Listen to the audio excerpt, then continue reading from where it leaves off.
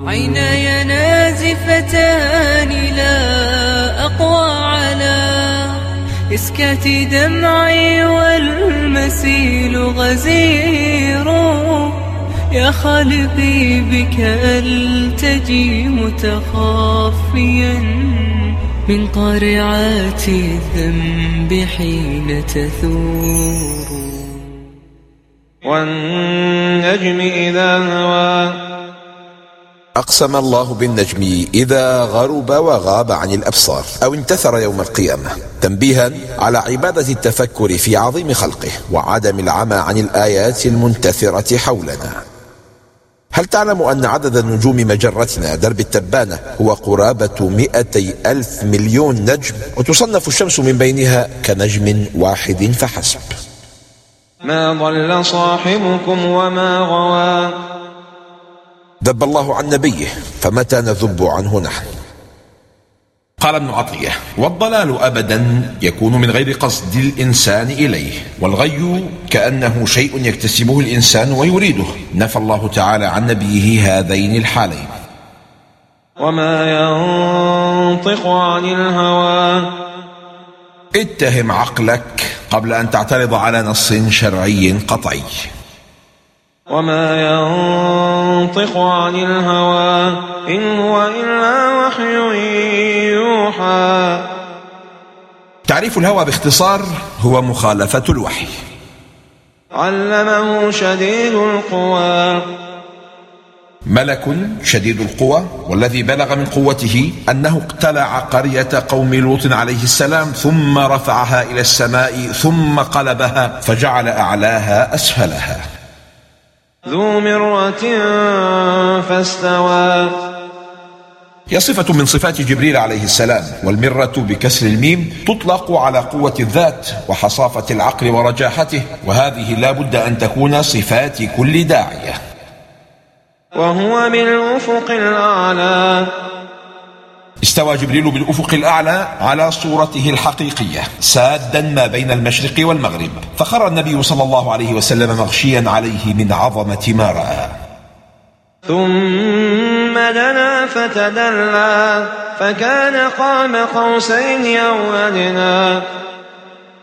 الذي دنا وتدلى هو جبريل، أي اقترب من النبي صلى الله عليه وسلم ليوحي إليه، ثم كن الله عن قرب جبريل من نبينا صلى الله عليه وسلم بقوله فكان قاب قوسين أو أدنى، والمعنى أن جبريل كان على مسافة قوسين من النبي صلى الله عليه وسلم. فأوحى إلى عبده ما أوحى. أوحى الله إلى جبريل ما أوحى به جبريل إلى كل رسول، وفيه بيان أن جبريل أمين لم يخن في شيء مما أوحي إليه به، لذا فهو أمين الوحي. ما كذب الفؤاد ما رأى. رد على المشركين وتكذيب لهم فيما زعموه من أن النبي صلى الله عليه وسلم لم يتلقى الوحي عن جبريل ولم يشاهد، فقد رآه بقلبه قبل عينه، ورؤية القلب أصدق. ما رآه النبي رآه ببصره وبصيرته، بعينه وبقلبه، وأصدق الرؤى ما تطابقت فيه رؤية العين مع رؤية القلب. أفتمارونه على ما يرى. عن عبد الله بن مسعود رضي الله عنه أن رسول الله صلى الله عليه وسلم لم ير جبريل في صورته إلا مرتين، أما واحدة فإنه سأله أن يراه في صورته فسد الأفق، وأما الثانية فإنه كان معه حيث صعد. ولقد رآه نزلة أخرى. رأى النبي صلى الله عليه وسلم جبريل عليه السلام على صورته الملائكية التي خلقه الله عليها في رحلة المعراج. عند سدرة المنتهى. رأى النبي صلى الله عليه وسلم جبريل عند هذا المكان المسمى سدرة المنتهى لانتهاء علوم الخلائق عنده، وهو مكان في السماء السابعة لا يعلم ما وراءه إلا الله.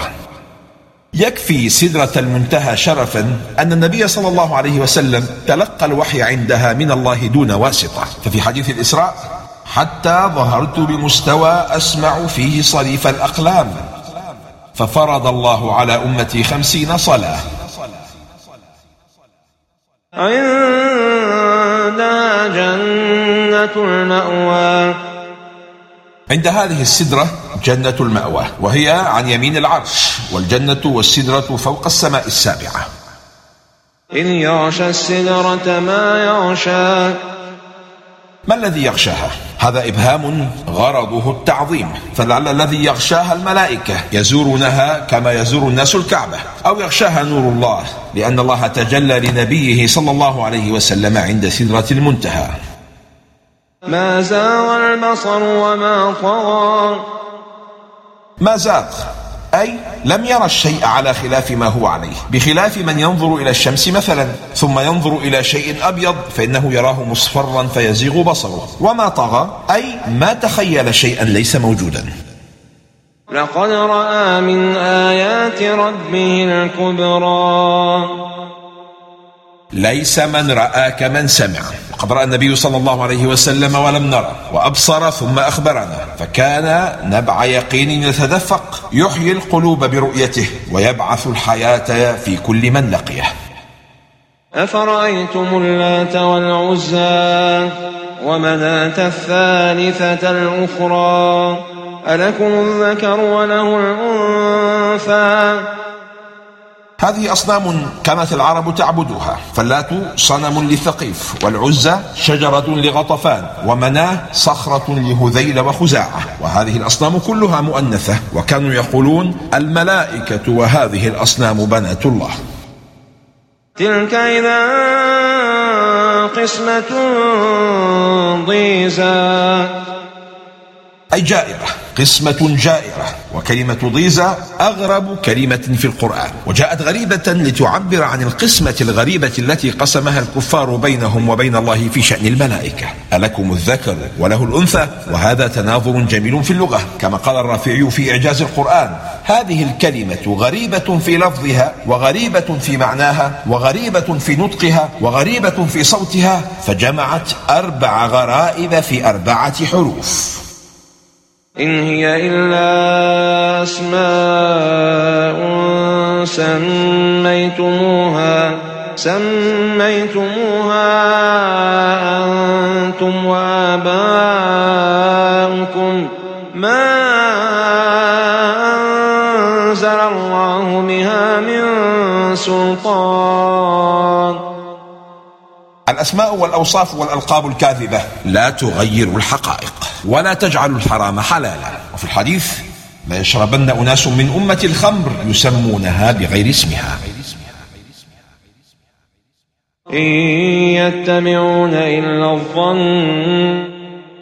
قال الرازي: الاعتقاد ينبغي أن يكون مبناه على اليقين، وكيف يجوز اتباع الظن في الأمر العظيم؟ وكلما كان الأمر أشرف وأخطر كان الاحتياط فيه أوجب وأحذر. إن يتبعون إلا الظن وما تهوى الأنفس. عجيب أن يكون مستند البعض في الدين حسن ظنهم بآبائهم الذين سلكوا المسلك الباطل قبلهم، أو ما تشتهيه أنفسهم الأمارة بالسوء، فلا يأخذون دينهم عن وحي ولا رسول.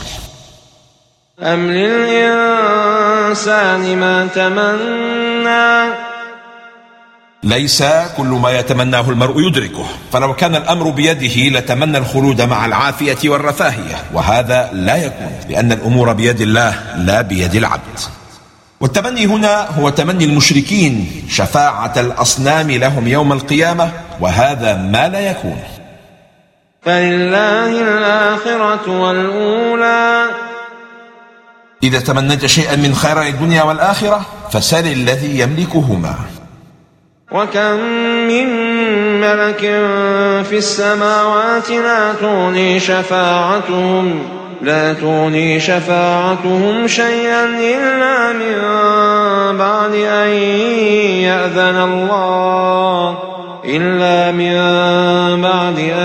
يأذن الله لمن يشاء ويرضى. الملائكة التي هي أعبد المخلوقات وأقربها إلى الله لا يقبل الله شفاعتها إلا بشروط، فكيف يقبل شفاعة أصنامكم؟ أفلا تعقلون؟ في الإبهام بقبول الشفاعة تحريض للمؤمنين بالاجتهاد في التعرض لرضا الله بأعمالهم الصالحة ليكونوا أهلا لعفو الله، فتمحو حسناتهم سيئاتهم بدلا من التقصير، ثم التعلق بذيل الشفاعة التي قد تقبل وقد ترد. شرط الشفاعة المقبولة إذن الله للشافع ورضاه عن المشفوع له. إن الذين لا يؤمنون بالآخرة ليسمون الملائكة تسمية الأنثى وما لهم به من علم. اعتقدوا أن الملائكة إناث وأنهم بنات الله وما لهم به من علم، فلم يشاهدوا خلق الملائكة ولم يخبرهم به رسول ولم يقرأوه في كتاب. إن يتبعون إلا الظن وإن الظن لا يغني من الحق شيئا. من القواعد الفقهية اليقين لا يزول بالشك، ومن تطبيقاتها قول النبي صلى الله عليه وسلم: إذا وجد أحدكم في بطنه شيئا فأشكل عليه أخرج منه شيء أم لا فلا يخرجن من المسجد حتى يسمع صوتا أو يجد ريحا. قال النووي: وهذا الحديث أصل من أصول الإسلام وقاعدة عظيمة من قواعد الفقه، وهي أن الأشياء يحكم ببقائها على أصولها حتى يتيقن خلاف ذلك ولا يضر الشك الطارئ عليها. رغم كيد العدا رغم كل النقم سوف نسعى إلى أن تعم النعم، سوف نرنو إلى رفع كل الهمم بالمسير للعلا ومناجاة القمم. فلنقم كلنا بالدواء والقلم، كلنا عفو على من يصارع السقم، فلنواصل المسير نحو غاية أهم ونكون حقا خير أمة بين الأمم. فأعرض عن من تولى عن ذكرنا. أعرض عمن أعرض عن ذكرنا قبل أن نعرض عنك، لأن من لا يصغي إلى قولنا كيف سيفهم معنى ذكرنا؟ ولم يرد إلا الحياة الدنيا. أعظم أسباب التولي عن الذكر حصر إرادة العبد في تحصيل دنياه. ولم يرد إلا الحياة الدنيا ذلك مبلغهم من العلم. اجعل في قائمة أدعيتك الدعاء المأثور الذي كان رسول الله صلى الله عليه وسلم قلما يقوم من مجلس حتى يدعو به: ولا تجعل الدنيا أكبر همنا ولا مبلغ علمنا. إن ربك هو أعلم بمن ضل عن سبيله وهو أعلم بمن اهتدى.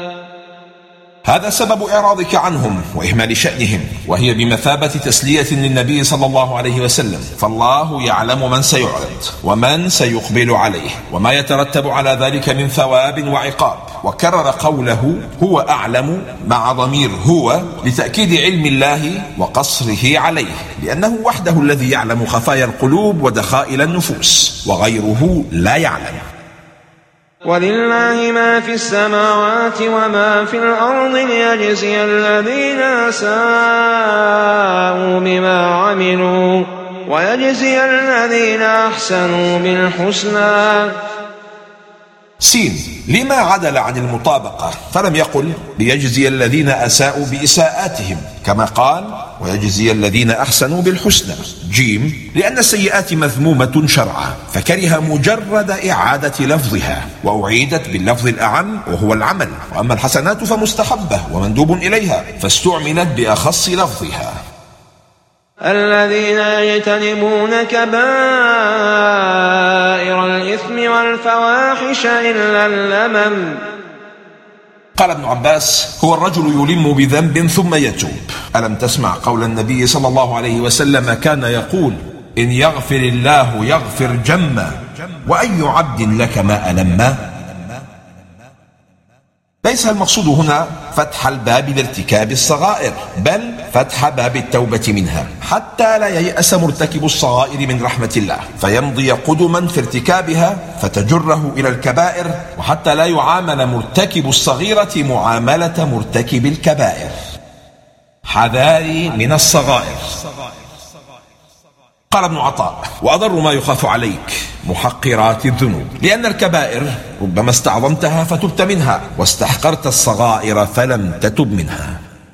الفارق بين الصغيرة والكبيرة: الكبيرة ما رتب الشارع على فعله حدا شرعيا من ضرب أو سجن أو نحوه، أو ما لعن فاعله، أو ما توعدهم عليه، والصغيرة ما عدا ذلك. فلا تزكوا أنفسكم هو أعلم بمن اتقى. لا تتكلم عن نفسك، فليست العبرة بما تقول وإنما بما تعمل. في الحديث: لا تزكوا أنفسكم الله أعلم بأهل البر منكم سموها زينب. قال ذلك ينهى عن اسم بره، وأوصى أن تسمى بدلا منه باسم زينب. قال ابن عباس: ما من أحد من هذه الأمة أزكيه غير رسول الله صلى الله عليه وسلم. أفرأيت الذي تولى وأعطى قليلا وأكدى. نزلت في الوليد بن المغيرة، كان قد سمع قراءة النبي صلى الله عليه وسلم فهم أن يسلم، فعاتبه رجل من المشركين وقال له: أتترك ملة آبائك؟ ارجع إلى دينك وأنا أتحمل عنك كل شيء تخافه في الآخرة، لكن على أن تعطيني كذا وكذا من المال. فوافقه الوليد على ذلك ورجع عن الإسلام، وأعطى بعض ماله لذلك الرجل، ثم أمسك عن الباقي وبخل به، فأنزل الله هذه الآيات: وأعطى قليلا وأكدى. قال ابن عباس: وأكدى أي كدره بمنه. وأكدى إشارة إلى البخل وقطع العطاء. يقال: أكدى الذي يحفر إذا اعترضته كدية، أي حجر لا يستطيع إزالته. أعنده علم الغيب فهو يرى أن عذاب غد يتلقاه عنه غيره، أو يرى أن لا بعث غدا ولا جزاء، لذا فهو مطمئن لضلاله مستريح لكفره. أم لم ينبأ بما في صحف موسى. وهي التوراة، وكان اليهود يعرفونها، وكان العرب يسألون اليهود عما خفي عليهم من صحف موسى، ولذا استشهد الله بها لشهرتها. قدم الله صحف موسى لاشتهارها بكثرة الأحكام التي اشتملت عليها بالنسبة لما وصل إليه من صحف إبراهيم. وأما في سورة الأعلى فقدم صحف إبراهيم على صحف موسى لوقوعهما بدلا من الصحف الأولى، وصحف إبراهيم أقدم من صحف موسى، فكان الإتيان بهما على الترتيب الزمني أنسب. وإبراهيم الذي وفى. من الذي يمدح هنا؟ ومن يطيق هذا المدح؟ وفى في كل ما أمره الله به، فإبراهيم عليه السلام قدوتنا في إتقان العمل وإتمامه على أكمل وجه، حتى مدحه الله عليه.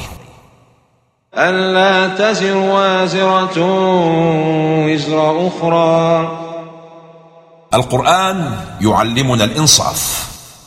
دخل رجل على الحجاج مقيدا يشكو أنه يعاقب بعصيان عاص من عشيرته، فأجابه الحجاج مبررا الفعل شعرا: ولرب مأخوذ بذنب عشيرة ونجا المقارف صاحب الذنب. قال الرجل: أصلح الله الأمير، ولكني سمعت الله عز وجل يقول: قال معاذ الله أن نأخذ إلا من وجدنا متاعنا عنده إنا إذا لظالمون. قال الحجاج: فكوا قيده وأعيدوا له ما أخذتموه منه، ومر مناديا ينادي: صدق الله وكذب الشاعر.